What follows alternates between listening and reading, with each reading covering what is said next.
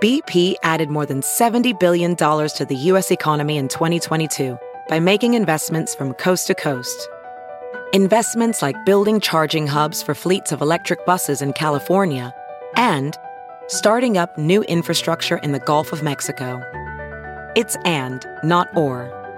See what doing both means for energy nationwide at bp.com/investing in America. Hello, everybody. Lou Dobbs here, and welcome to the Great America Show. We're all about defending truth, justice, and the American way here, and I know you are as well. Welcome to the show. You'll be pleased to know that President Biden is raising taxes. Biden says mostly on billionaires, so we don't have to worry too much. And he promises people making less than $400,000 a year won't pay a penny more in taxes. Do you believe him? Sure you do. This from a president whose inflationary policies and outlandish, unprecedented spending has produced the highest rate of inflation in 40 years, has driven prices up to the point that many Americans are living week to week, paycheck to paycheck. And Biden has ordered up a new regulation to meddle in Americans' 401k retirement plans, allowing fund managers to consider ESG. That's environmental, social, and governance, political choices in choosing investments rather than maximizing returns for investors. The Senate passed a bill to block Biden's ESG rule, but the president promises to veto it. The puppet president means to destroy this country and our middle class. He is a destroyer. A public research university in Florida has adopted a radical DEI program. DEI stands for diversity, equity, and inclusion. Sounds really nice, doesn't it? But it's a Marxist program, a program that trains students in left-wing protest tactics, that condemns America as a nation of white supremacy, separates students by race, and teaches students about white oppression. Now, when will Florida taxpayers end this nonsense? When will American taxpayers end it? Hopefully before the Marxists destroy this country. And be aware, Biden wants the World Health Organization now to be in charge of our public health system during epidemics. And the WHO keeps ringing the bell, hyping diseases as fast as it can. Remember the rapidly mutating China virus this fall? That didn't work out for them. Neither did, but they tried. Neither did monkeypox, Marburg virus, or now the bird flu. But the WHO is fanning fears as a girl in Cambodia has now died from H5N1. And our Centers for Disease Control say they're ready with several vaccines and treatments if ever they're needed. Of course, if Biden has his way, they'll have to do what the WHO tells them to do. Our guest today is definitely not a globalist. In fact, he's one of the Patriot 20 who stood together to reform the 118th Congress to make it more representative, more transparent, and effective. Our guest is Congressman Andy Ogles, who represents Tennessee's 5th Congressional District, a successful businessman and entrepreneur. And Congressman, welcome. Great to have you with us. And my compliments on your principled stand in the negotiations to elect Speaker Kevin McCarthy. You have made a great difference. The Patriot 20 really served the nation. Your thoughts? Well, Lou, thank you for having me on the show. And absolutely. I mean, I've said this publicly. So if you look at, for me, it was never about McCarthy. It was about how Congress is run, how the House of Representatives is run. And so whether it's a game of Monopoly or red light and green light that the children might play in the backyard, or used to at least before they had iPhones and all the other stuff, is the rules of a game can favor a player. The rules of a game can even determine the outcome. And for too long now, the rules of the House of Representatives have been working against the people of America. The rules of the game have been essentially guaranteeing growth in government and growth in spending. And so what we stood up for, it wasn't about a person. It was about we have to have the ability to cut spending as a rank and file member. And what that means is, I'm not a member of leadership. I'm a rank and file member. And so if Mark Green, a fellow Tennessean, a congressman, he's chairman of Homeland Security, if he had been running for speaker, I would have wanted the same rules changes. If Jim Jordan, a friend of mine, had wanted to be speaker, I still would have wanted the same rules changes. And so that was what we were fighting for. And, you know, we can get into the specifics if you'd like on some of those substantive changes, but what the true winners here in this was the American people. Absolutely. And again, my compliments for taking a firm position on those opportunities to make sure that there's greater transparency, greater representation across all of the committees, including the Rules Committee, the most powerful committees in Congress, whether it's Ways and Means, the Judiciary Committee, or the Oversight Committee. This was a very important moment in history, and I think everyone was delighted to see Republicans show a pulse and great passion about things that matter to the American people.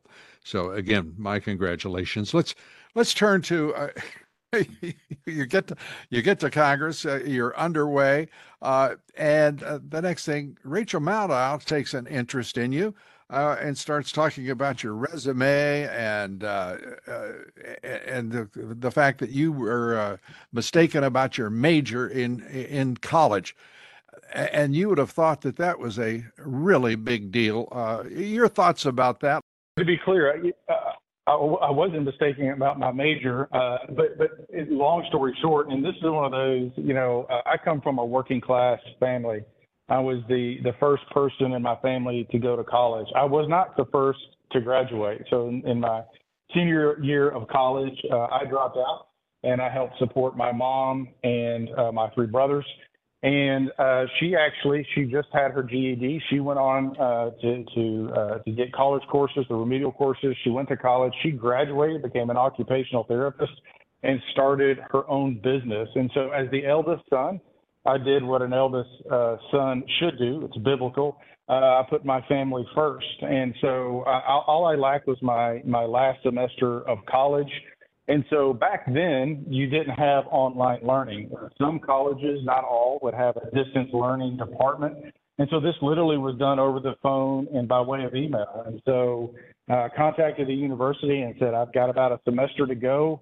I'd like to finish my degree. They said, take these 4 courses and write your senior paper and you graduate. I did that.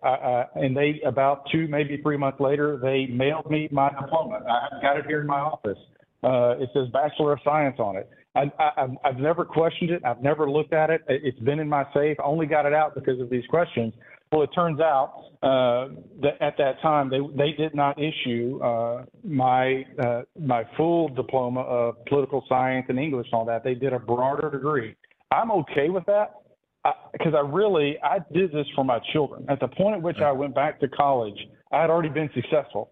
I wanted to show my children that as a poor kid from a poor family, that I could overcome adversity, that I was going to finish what my start, and I was not going to let the system or anything get me down. All I needed was 12 hours in my senior project, right? And so I did this for her because we had a baby girl at the time.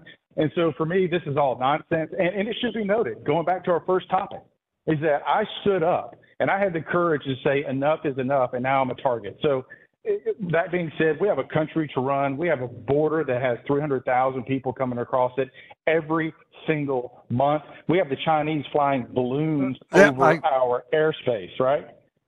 Well, yes, we do. And I just wanted to give you an opportunity to put that out there. And the fact of the matter is, you can tell let me just say, what I hear you saying is what most of us said. Give me the damn degree. I don't care what it says on the rest of it. And by the way, talking about you being an economist or whatever, let's be really clear. Even the left, as brilliant as they are, they don't make economists with 4-year degrees. If you have your degree in economics from a college and 4 years school, you're not an economist. That's reserved for PhDs, and that's it. I think the most frustrating part about all of this is that we have an administration that's dysfunctional. We have a border that's porous, and when we're talking about these side issues, look, the last decade, the last 15 years of my career. There's a body of work there that you can examine. You either like it or you don't. So let's go to the issues before us, and that is China. the Financial Services Committee, the bills that you passed. I want to get first to the China Select Committee. Mike Gallagher, the chairman, saying that we have to act with urgency. I couldn't agree with him more, and the House obviously is doing just that. I do, at the same time, wonder why in the world we're talking about strategic competition when what we're talking about is geopolitical conflict and the way in which this country responds to losing at least $600 billion in intellectual property every year to the communist Chinese. The fact that we are absolutely overwhelmed by the insinuation of Chinese nationals into our colleges, our corporations, and science laboratories all over the country. And by the way, balloons that fly over us almost at will, apparently. Your thoughts, and this is really about the conflict that exists between the two nations now, in my Yeah, opinion. and I think that is an important point. The very fact that we are at conflict, we have an adversary in China. And so, we're talking about China, but I'm going to bring in COVID and I'm going to bring in fentanyl. We now know that the COVID virus was not inadvertently leaked from a lab.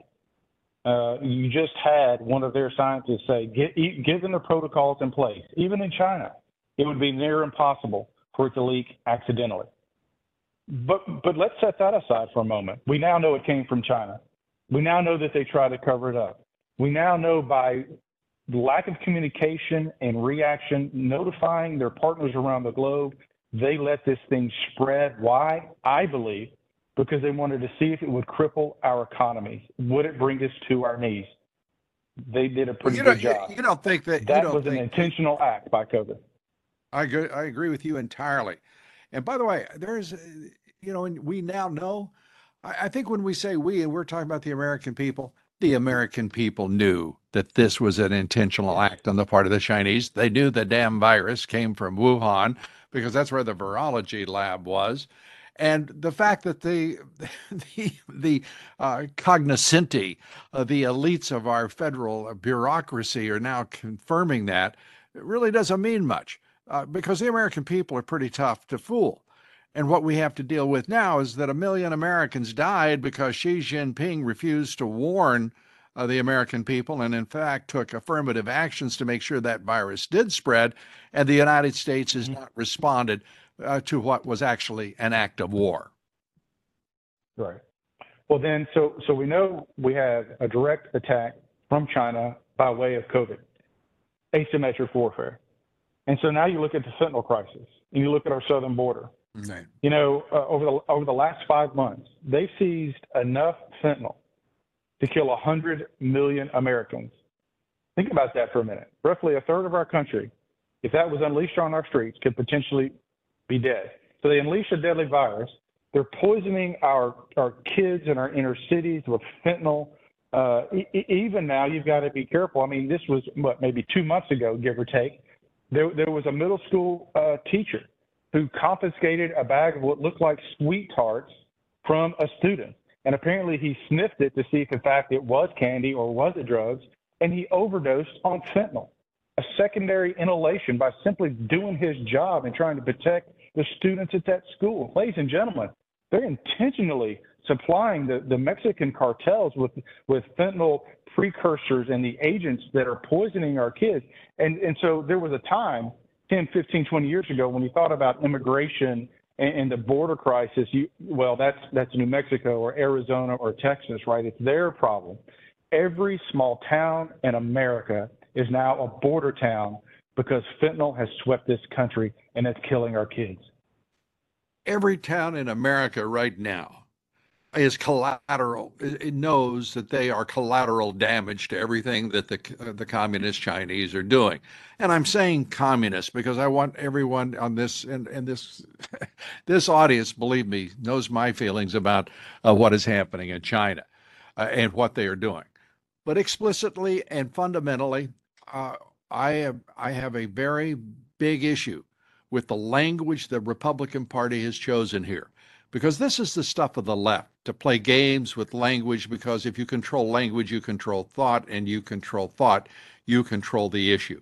And for them to refer to to China as a competitor, an adversary, I want to be very clear how I feel, Congressman, and I want to remind the audience: China is our damn enemy, and it's that simple. Yeah. And if we don't have, I watched this under the Bush administration because of ethnic and religious sensibilities overwrought in the White House under George W. Bush.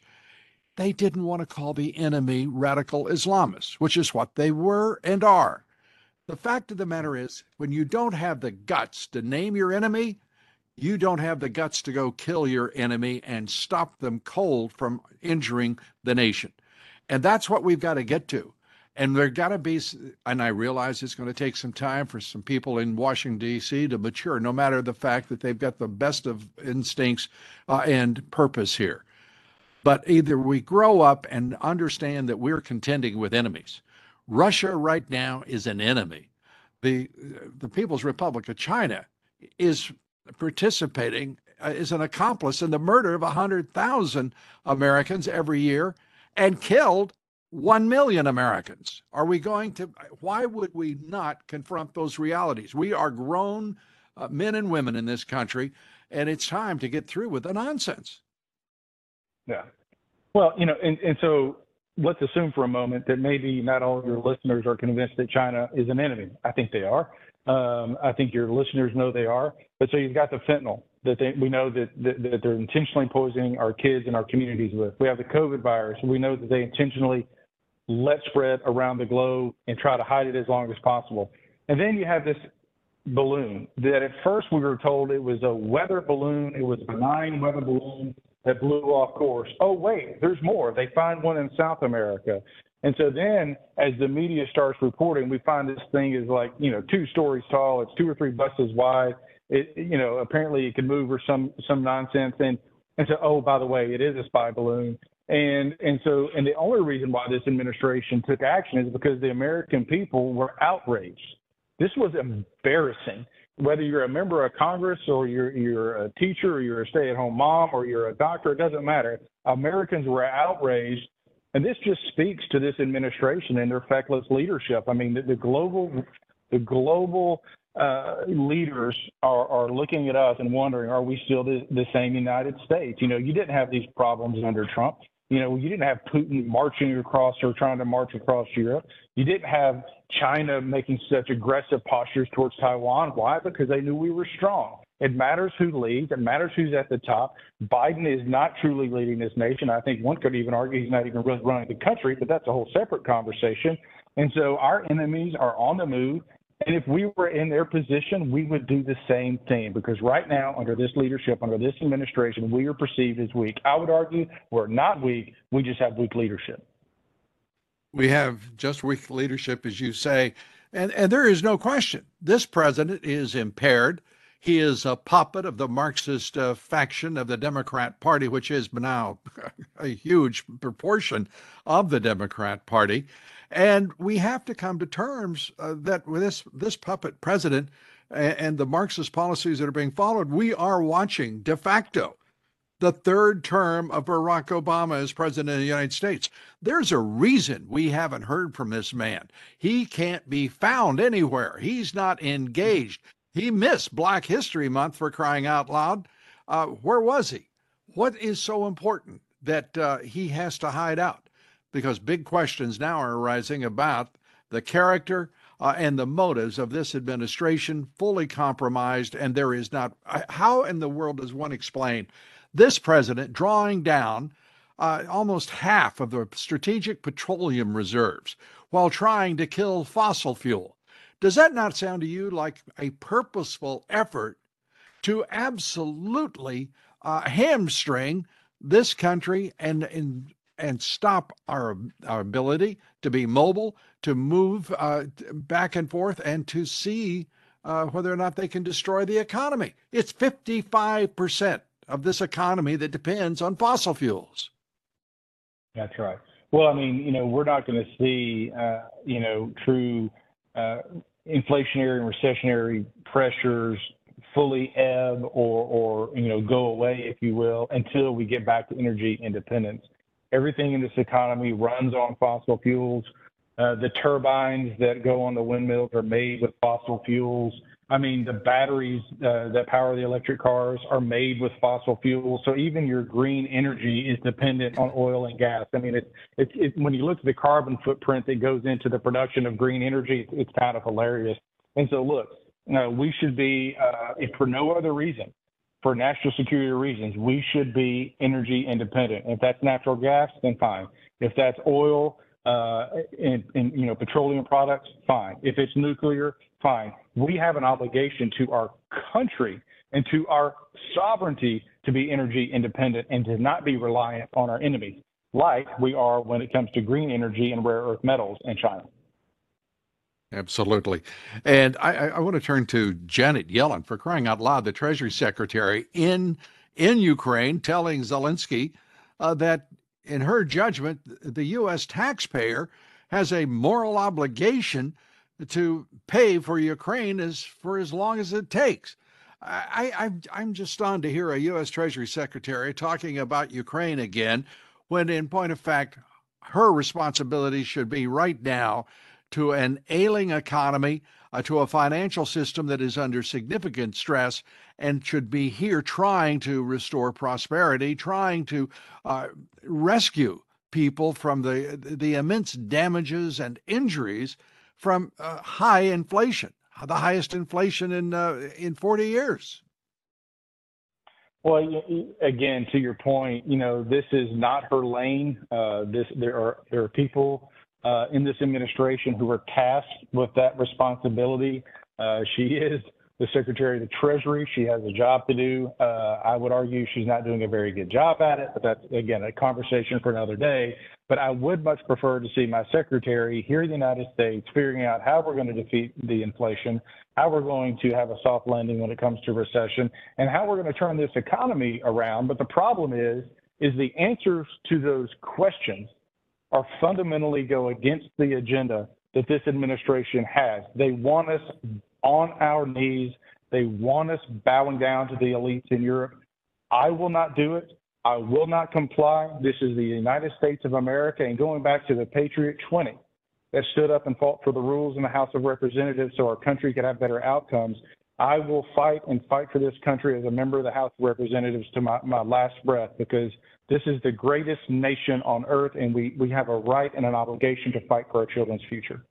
And that is exactly what's at stake, and what this nation will be in the future. But right now, the real issue for this country is an existential one. What in the world are we going to do about a government that is fighting its citizens every day, that is weaponized against those citizens, whether it's the Department of Justice, whether it is the FBI, the U.S. military can't find recruits because they are a woke institution now rather than a fighting corps. Our military readiness is in ebb, and we can't afford it because we're facing two nuclear superpowers, and soon to be perhaps a third in Iran. And I consider North Korea to just simply be a satellite of communist China. Your thoughts? That's right. Well, I totally agree. When you look at military preparedness and readiness, and again, I think there's some question as to, when you look at the armaments that have been sent to Ukraine, what is the plan to replenish those defensive weapon systems? Right now, I don't really see one. I don't know why that our defense industry isn't running 24/7 to try to, some of these armaments take a long period of time to make. I mean, this isn't a donut that you just make overnight, right? They're complex systems. They cost a lot of money. They take time. You have to have supply chains that ramp up. So it's not like you can just turn it on and suddenly you've got all these new missiles or Stingers or whatever else out there on the shelf. Like, it takes time to ramp up that production. Meanwhile, we're depleting our own supplies, our own reserves. And so, again, like most every issue with this administration, they don't have a plan. They have an agenda but they don't have a plan to see us through these controversies or, quite frankly, through these crises. And so it's concerning to me as a member of Congress. And I will say that when you look at 2022, you're seeing the groundwork being laid by both sides of what's at stake in the 2024 election. We have to maintain the House. We have to win the Senate. And ideally, we have to win the White House. And I fear if we don't win all three, that the future of this nation is at stake. We've certainly got to keep the House. We certainly have to win the Senate, but we've got to have the right candidate who can win the White House and can lead us out of this mess. Look, I think the road ahead over the next year and a half is going to be bumpy. I think it might get worse before it gets better, but this is America. We will prevail. We've seen tough times before, but this is where you, the listener, have to get engaged. You have to make sure that your representatives, whether it's on the school board or the state house or the state senate or your member of Congress, they need to hear from you. And they need to hear that you are expecting the America of your grandparents and of our founding fathers, not the America of Joe Biden. Well said. And that America is changing rapidly. We have a report here that migrant apprehensions at the southern border have hit the lowest point in 2 years. This at a time, which is typical, by the way, at least a small decline in January, as you know, Congressman. But the reality there is that we have somewhere between 4 to 6 million new people living in the United States in the course of only 2 years under the Biden administration. Well, in just fiscal year 2022, you had 2.37 million border crossings. And so, like you said, I mean, roughly 2.5 million people crossed into our country in 1 year, 300,000 on average now a month. I mean, when I look at, prior to being a congressman, I was a county executive / county mayor. Some states call them county judges, but I essentially was the elected CEO of my county. I have a county of 100,000 people. So every month, the population 3 times of my home community is moving into this country, unabated. Most of them needing some sort of social services, which, by the way, you and I pay for. And so this is not sustainable. There is no way that we as a country can absorb that many people. And look, this may sound harsh, but this is our country. Right? We get to choose who comes in, and who gets to come in 2023 may be different than who gets to come in 2024 and 2025 based on our own needs. So this idea that somehow America is held to a different standard than the rest of the world. By the way, no one else in the world has, lack of border security in the way we do, unless you're going to some sub-Saharan African country that is a third world country. But when you look at Europe, when you look at Mexico, when you look at Canada, their border security, their laws are far stricter than ours. But yet, because we're America, land of the free, we are criticized because we don't want to just let everybody into this nation. But what you got to realize, the same people that are calling us names want to see us destroyed. Yeah. And so this is our country. Yeah, and that's a great point you're making. And by the way, any American who has to apologize for saying it's our country, do you think that anyone in China apologizes for their border security? Xi Jinping is embarrassed to say, this is our country. No, he's talking about that country and its future, and he is moving that country forward in his vision of how to get there and what it should look like. And by the way, that doesn't include much of the United States. We are, in the view of the Chinese, a declining power. And every day, you know what? We prove the point to the Chinese when they listen to Joe Biden, basically obsequious to Xi Jinping and everything that is Chinese and policy and purpose. We are at a heck of a point here. And we have to say, I think, by the way, Mike Gallagher is a great congressman, a terrific foreign policy expert. But when he has to say, this is all about the Chinese government, not the Chinese people.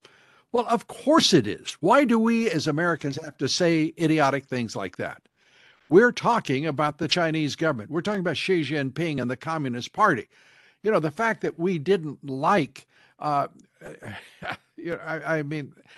we don't like communism and we don't like what they're doing to the country. I mean, I have no apology to make for being very resentful of China and and angrily so for killing Americans. And I'm angry with my own country for sitting here and sucking on our thumbs instead of responding.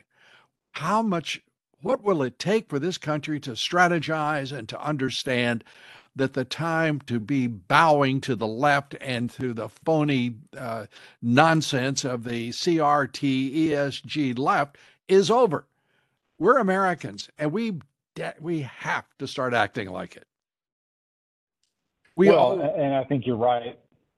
Yeah, I think, obviously we don't have the Senate, we don't have the White House. So I think legislatively in the House of Representatives, we have to put forth good policy that starts signaling to the American people that here are the problems, here are the solutions, here's the way forward. Unfortunately, most good policy is not going to be enacted until we win the Senate, until we win the White House. So again, 2024 is going to be critical. We have to start having those conversations today on what the solutions for America are going to be and what's the way forward. But like you said, no one should have to apologize for being patriotic. No one should apologize because we're acknowledging the fact that China is trying to destroy us. No one should apologize for acknowledging the fact that Russia is literally on the mark. They want to see Ukraine fall. They want to take Belarus. They want to restore the old USSR. That's a fact. And so there's no reason why you, I, or anyone else should be apologizing for it. And yes, the Russian people are good people, but the regimes are out to displace the United States of America as the sole world power. And by George, they're doing a quite effective job at it. And by the way, this administration is going a long way to help them. Yeah, without question. We always give our guests the last word, Congressman. We appreciate you being here, enjoyed our talk, and hope you'll come back soon. But in the meantime, your concluding thoughts, if you would. Well, I would just encourage people to not be discouraged. You know, when I think about the problems we're facing today, put yourselves in the shoes of our founding fathers, where they were having to fight against a global world power in Britain, where they literally were putting their lives, their fortunes, the lives of their family, their wives and their children at stake. And they stood up and they did the right thing for the right reasons. We as Americans, we have to get our courage back. We have to be willing to stand up and do the right thing for the right reasons. And yes, you're going to be attacked for it.